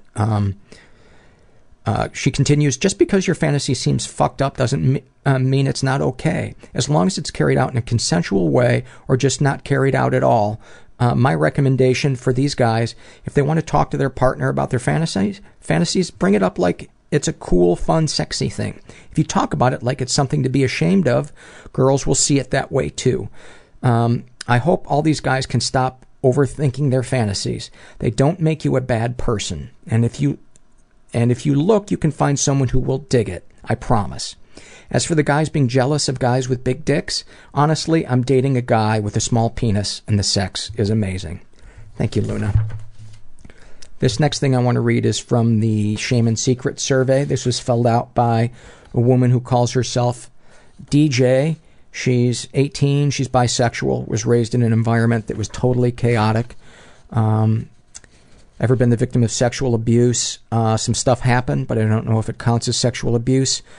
I think some things happened when I was a kid, but I'm not sure. I try to confront myself about it, but I get this very uncomfortable feeling and shy away or brush it off. But that's the thing that can be so fucked up, is it can sometimes be this ball that's just in there that's a feeling, and I don't know whether or not it's real or imagined, but I think it's worth exploring. That's my 2 cents. Deepest, darkest thoughts. I fantasize about my entire family getting into an accident or growing up without a family. Either way, it ends up with me being alone and feeling relieved that I have no family. Well, I think that would be a great place to start in therapy, talking about that. Deepest, darkest secrets. I used to cut myself. I don't anymore unless I'm feeling very overwhelmed. I have a problem with eating. Once I didn't eat for more than 17 days. I count calories like a madman. It's a habit I can't get rid of. I used to be an insane binger when I was younger, and I attempted to throw it up afterwards, but it never worked out for me. I eventually stopped binging, although it happens sometimes, but I also developed bad eating habits and would starve myself sometimes. Sexual fantasy is most powerful to you. I fantasize about sleeping with one of my teachers, more specifically on his desk, as he is being dominant. Would you ever consider telling a partner or close friend these fantasies? Maybe. Personally, it's hard to tell anyone anything about myself. I'm very introverted. I'd just probably feel ashamed if I told someone my sexual fantasies, especially because it's about someone who's 20 years older than me and is my teacher. Do these secrets and thoughts generate any particular feelings towards yourself? It makes me feel different than everyone else because I fantasize about a teacher rather than a boy or girl at school. Throughout these 4 years of high school, I've never really been interested in anyone romantically except this teacher. It just confirms that I'm very different than most people I know. You are not very different than most people you know. That's an extremely common fantasy. I read that one all the time. The fantasizing about an older person in a position of authority. This next survey was filled out by a listener who I've corresponded with before, and I think she's filled out surveys before. And she calls herself Marlene the Psych Nurse. She is in her 30s. She's bisexual, was raised in an environment that was totally chaotic. Ever been the victim of sexual abuse? Yes, and I reported it. I reported it to my mother, and she called me a liar. The abuse continued for many years after. She still thinks I lied. Few things break my heart more than that. That is just the 1-2 punch to somebody's soul and self-esteem. When they go to a parent, why would they make that up? Now, I know there's the 0.001% of the population that does make that up for whatever reason, I don't know. But, my God, why would you not believe your kid? Or at least investigate. Deepest, darkest thoughts. I am bisexual, so I have many fantasies about women and being in control of them sexually. I also have fantasies that I'm with very strong and manly men. My husband is not a strong man, and he is not very sexual, so our sex life is as vanilla and boring as it could get. Deepest, darkest secrets. I think about causing a great amount of physical pain on my mother and stepfather. Torture, beatings, reenactment of trauma they caused me. When I was a child, 4 years old and on, I was sexually molested by my stepfather, father, step-grandfather, and a neighborhood friend of my brother. When I got a little older, my stepfather started to chase me around the house trying to catch me so he could beat me for not going along with him. I told my mother and asked her for help. She called me a liar, which caused the abuse to continue for years. I've recently started medication and some therapy, so I'm filling this questionnaire out again. I believe that my main issue with depression and rage is with my mother. She sacrificed my safety and my well-being just to keep drama out of her life. The ultimate display of cowardice and selfishness. I feel so betrayed and hurt. I can barely explain the depths at which I'm hurt. I wish my Asperger's would make it so I didn't feel these feelings. I have nightmares where I dream that I seduce my father and stepfather, something my mother said that I probably did to encourage the behavior. She told me no one gets abused by that many people. You must have started it with them. I swear, I wish she would just be brutally raped so she knows how it feels. You know what's interesting? Well, besides this being so heartbreaking, to read that happens to somebody, and you know, clearly not the only one that I've read of this happening to. I was just corresponding with somebody today, a listener, who was beating herself up because she wakes up from dreams where she is instigating sex with her abuser, and she wakes up frightened and turned on at the same time.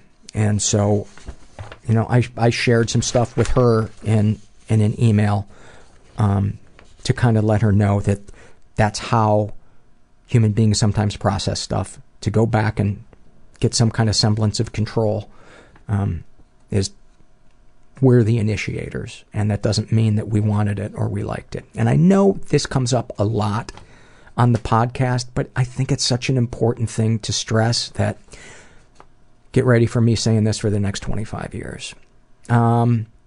Sexual fantasies most powerful to you, as I said before, thinking about other women.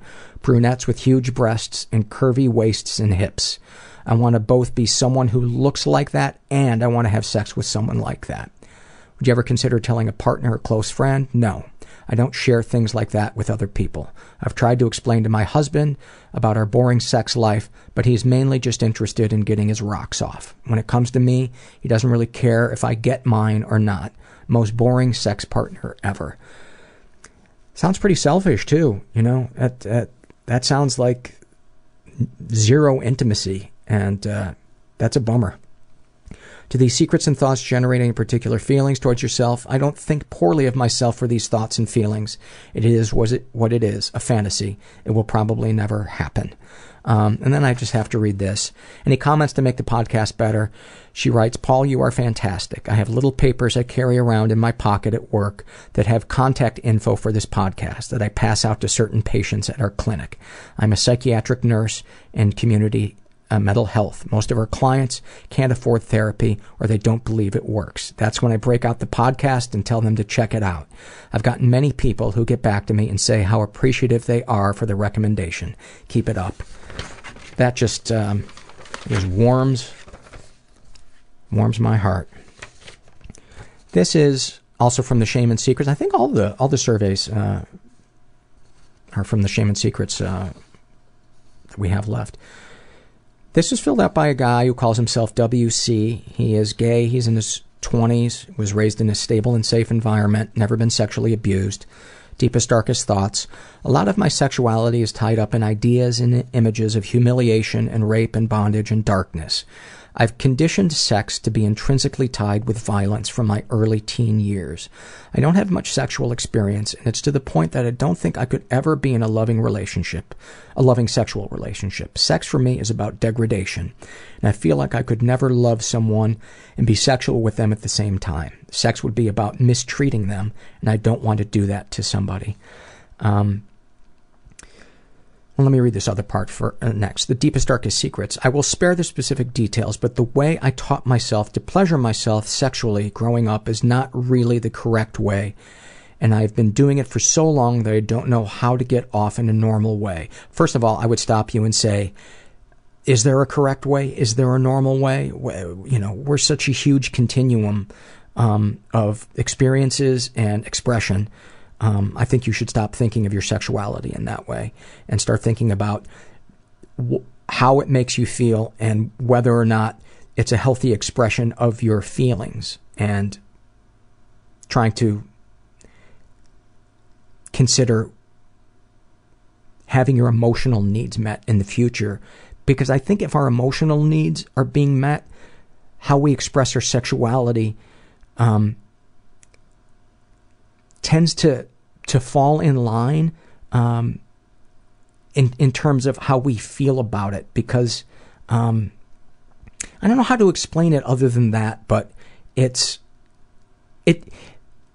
the emotional connection to somebody, I think, kind of needs to be the meat and potatoes, and then the sex can kind of be the dessert. Whereas I think if we make what gets us off the meat and the potatoes of our emotional life, it's really hard for an emotional connection to people to just be an afterthought. Then we tend to burn through relationships, get really excited about people, and then get disappointed 6 weeks into dating them. And I think when you see people that have been married like 9 times, that's the classic example of the horse before the cart or some other fucking tired old. I'm going to start saying fellas by the end of this. And I hope that woman knows that I'm kidding when I was laying into her about that. I just find that to be a very funny word. When I do my congressman character, he loves to use the word fella and gals. Loves to call the women gals. Sexual fantasy is most powerful to him. The majority of fantasies I have or images I seek out involve men being abducted or taken advantage of. It seemed like I need to be clear that it's not like I have explicit fantasies of going out and doing this myself, but it's more just the idea of it. Ever consider telling a partner, close friend? He writes, I've never been super open about anything with anyone. And, I think that would be the place to start. And I'm not saying go find somebody you barely know and open up about all this shit, but maybe start with a therapist. Maybe start with a support group for sexual compulsion. I don't even know if you belong in that support group, but investigate. Instead of writing yourself off as, this creature you seem to think you are. I think you're just a human being that's dealing with emotions that are really intense, and you just need to find a way to channel them and be more accepting of who you are. If you're not hurting anybody, dude, more power to you. Do these secrets and thoughts generate any particular feelings towards yourself? I sometimes feel like I must be a sociopath of some kind, if this is what I feel stimulated by. But I guess they say no one who is worried they are a sociopath actually is one. Well, I'm sending WC, I am sending you a really, really big hug. This is from the Shame and Secret survey filled out by a woman who calls herself Renee. She's straight, in her 30s, was raised in a environment that was a little dysfunctional, never been sexually abused. Deepest, darkest thoughts, I wish I could disappear, simply cease to exist, just lay on my bed and fade away. I don't consider it suicidal, as I've never contemplated how, and I always know, even in my saddest moment, that I couldn't hurt my family that way. That is one of the most common things that I read about deepest, darkest thoughts, is people just want to get in a car and just leave it all behind and start a completely new life. Deepest, darkest secrets. I am so incredibly hard on myself. I'm not proud of my accomplishments or value what I bring to the world. At the same time, I try so hard to be perfect, to be a good person who makes the world better. At least for some of it, I blame my body. I'm not skinny. Definitely a plus-size girl. But I don't eat a fucking pack of Oreos a day like some horrible joke about the disgusting, lazy, sweaty fat girl. With girlfriends, I tend to be self-deprecating about it, but in my heart, I think no one likes the fat chick. I struggle with trusting that my friends truly care about me. If I didn't suggest the plans, then I wouldn't be included. It pains me when a friendship fades away without a reason, and I blame myself. Did I do something wrong? I was unlikable. I imagine the worst case scenario when anything comes up. I take it personally. And when it comes to romantic relationships, I've given up. I never try sex. Sex? Please. Being overly sensitive about my body breeds sexual repression. No one wants to fuck the fat chick. By the way, you are wrong about that. Men are turned on by a variety of body shapes and sizes, and that is, I'm going to be a little little harsh here with you, that's you feeling sorry for yourself. That's you falling into the trap of self-pity. Am I saying it's easy to get laid? No, I'm not saying that, but it is not impossible to find a guy that will be attracted to you. And I think even more important than what you look like will be the vibe that you give off. And I think if you walk around eyes downcast, giving off the feeling that you're worthless, it's going to make it hard for somebody to want to be with you, because your self-hatred is standing between you and that person trying to connect to you. And they can only tell you so many times, you're lovable. I like your body. It turns me on. Take a guy's erection at face value. If his penis is erect, something's working. And if it's not, it might be on him. All right, she continues. I always assume that I will end up crushed. Another story of foolish, unrequited love. So I've spent years avoiding it. Why bother to try? And then when, despite my avoidance, I do like someone, it makes me miserable. I feel like I'm constantly waiting for the other shoe to drop. Like him realizing how I feel, and then I see skid marks as the trail he burned away from me. So I will hold my feelings inside, never admit to him, and remain alone. Alone is better than rejected. But I never pictured this as my life, and it breaks my heart. I couldn't tell you the last time I considered myself happy. I swear I am paying some karmic retribution in this life because I was a serious asshole in my previous life. I get the feeling that with some therapy and maybe some support group work, you would be shocked at how quickly you might be able to get some self-love, get a little bit of confidence. And I tell you, no matter what your body shape is, if when you take your clothes off, you really feel that you're sexy, it's sexy. It is. What are the sexual fantasies most powerful? That's my fucking hurry. That's still that thing that I think that I'm keeping you. And you've emailed me and you've told me you're not keeping us. We like the longer episodes. I might just read it extra slow now for the next hour. Sexual fantasies most powerful to you. Given my sexual repression, I tend to just imagine I'm someone else. Someone prettier, someone desirable, someone not me. Would you ever consider telling a partner, close friend? I doubt it because I'm very closed off on this subject. I don't discuss it with friends, and clearly there's no partner. God, I just think getting into a support group with people who think and feel like you do would be so healing. It would be so healing.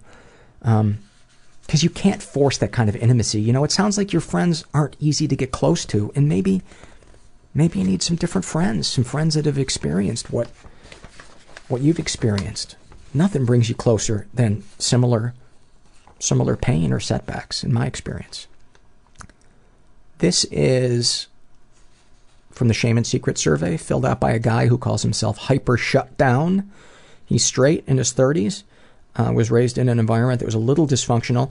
About his being straight, he qualifies, I'm probably about 90% straight. I'm rarely attracted to anyone not female, though I do seem to be attracted to the penis itself. I gotta admit, the penis does have a certain charm, but I feel like the scrotum is its ugly friend that tags along and is the deal killer. It is just... God bless anybody that can put their tongue on a ball bag, because said it before, it just looks like it needs ironing. Ever been the victim of sexual abuse? Some stuff happened, but I don't know if it counts as sexual abuse. My sex drive kicked in somewhere around the start of 4th grade. I have a strong sex drive and it runs in the family. And I recall playing hide and go suck, no movement, just put your mouth around it for a moment, with my older brother. But I think I came up with the idea. Deepest, darkest thoughts. I wish I lived in a world where everyone could enjoy any type of sex, where all participants enjoyed themselves without stigma. I don't seem to any of the natural icky reactions. Oh, I don't seem to have, he left the word have out. I don't seem to have any of the natural icky reactions that people have, except when it comes to scat, injury, and unwilling participants. This extends to things like incest, zoophilia, pedophilia, etc. And I'm certain that if people knew to what extent my fantasies included things like this, that I would be rejected by many of my closest friends. Deepest, darkest secrets. Up to a certain age, I used to try to see what friends of mine were willing to do sexual things together by playing Truth or Dare. They were male friends, and I wasn't attracted to them, but wanted to do sexual things as often as I could. As an adult, I fooled around with dogs a bit, though nothing beyond foreplay and no commands or tempting with food, as I don't want to be coercive. I have stopped all such activity, not because I think it's wrong, but because it's totally unacceptable. Sexual fantasy is most powerful to you. Probably the idea of either being a sexual servant to my friends in a subservient way, but not in an abusive or insulting way. Another one is the sort of situation where, though I'm the center of attention and am played with by a large group of people and brought to many intense orgasms, in this setting some abusive talk is okay, but stuff that's more talking about my sexuality rather than being outright mean.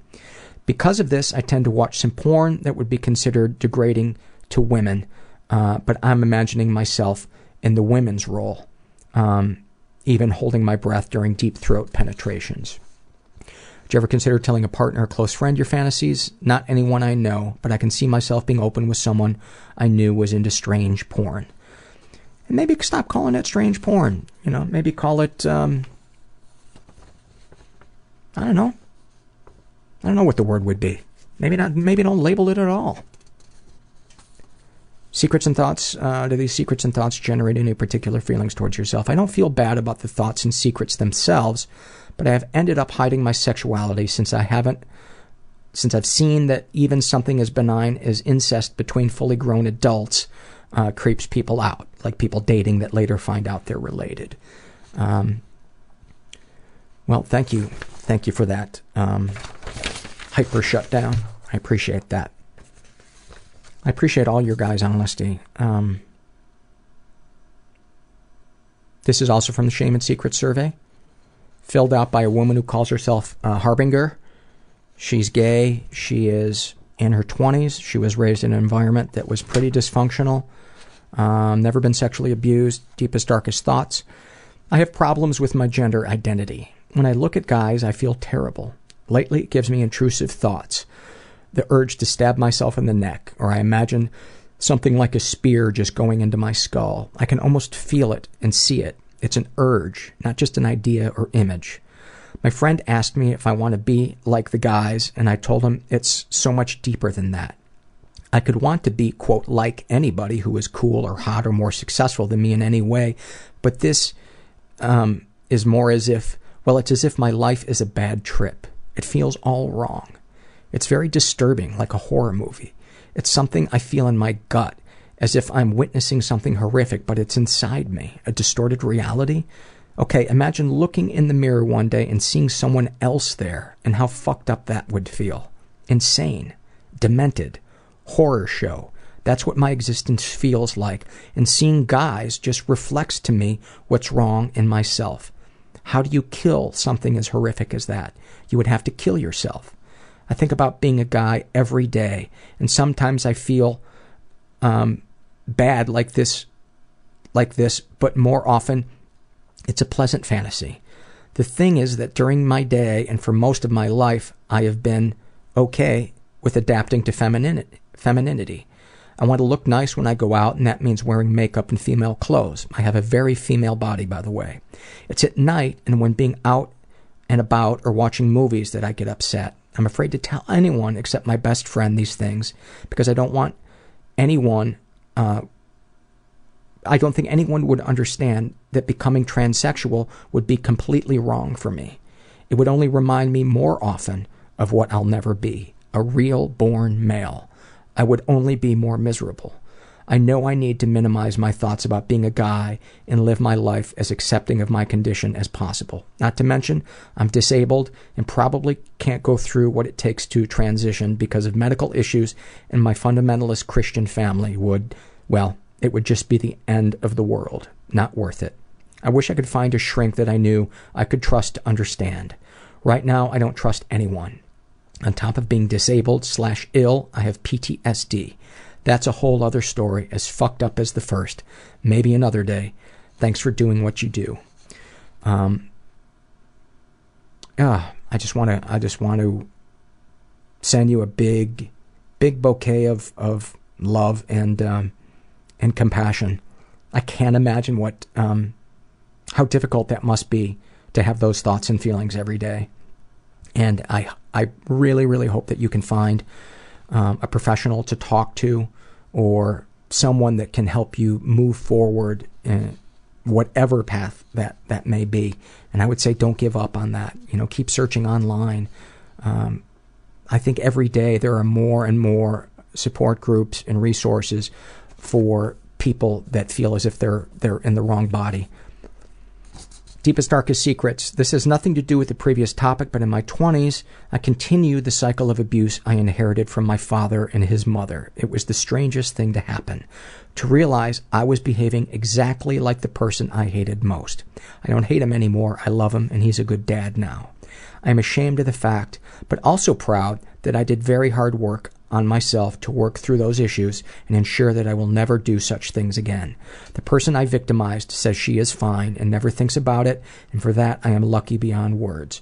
This confession is for people out there who think they can't open up and fix the abuse they have done to others. You can fix it. You can get forgiveness not only from others, but from yourself. I have forgiven my dad, he has forgiven his mother, and our family is happy and very close now. Oh, that is so beautiful. I forgot about that part of this survey. That is just so beautiful. Sexual fantasies most powerful to you? I think about a lot of wild things, and I'm not ashamed of them. Ever consider telling a partner or close friend? I've told my best friend. Do these secrets and thoughts generate any particular feelings towards yourself? Sometimes I feel disgusted, but then I will tell myself to shut up. I know my desires are not bad. Good for you. Right on. Digital high five across the internet. And this last one is from the Happy Moments survey, filled out by a woman who calls herself Iona. And she is between 18 and 19 years old. I guess that would make her 18 and a half. She writes, I had nothing to do this evening, so I went for a walk. I was listening to the podcast when a woman got my attention. She asked me if I played basketball. I was wearing a basketball hoodie. I said, yeah, I play for fun, recreationally. She then said to keep working at it, and it made me smile. Then she said I had a beautiful smile, and it wasn't in a creepy way or anything. She seemed to really mean it. I said thank you and smiled some more. Then she said, God bless and Jesus loves you. Even though I don't believe in Jesus and I'm not entirely sure I believe in God, it was still nice because they mean something to her and she was using them in a positive way. So I figured at that moment it didn't matter what my views or hers were. She was just trying to be nice. I said thank you and told her have a good evening. I tried not to think about it too much other than thinking about the energy we give out for the world to see. I don't think I realized how much negativity I was sending out just by the look on my face when I was walking and a total stranger was not only able to notice, but to help me notice my own negativity. If that isn't a clear enough sign from the universe, I don't know what is. I ended up walking for almost 2 hours, and the whole time I kept thinking, I never want this feeling to end. I love that. Thank you guys so much for continuing to support this this endeavor, and sometimes it just leaves me speechless. It just absolutely leaves me speechless. How lucky I feel to have found a way to turn things that were negative and painful in my life into things that help me connect to other people. And I hope, if anything, that's what people get out of this podcast, is the hope that what they've been through doesn't have to be for naught, as long as they're willing to reach out and ask for help and realize that nobody's ever really stuck, unless you decide that you're stuck. So remember, you're not alone. And thanks for listening. Everybody I know is bizarrely beautifully Everybody I know is bizarrely beautifully fucked up in some weird way. Bizarrely beautifully fucked up in some weird way.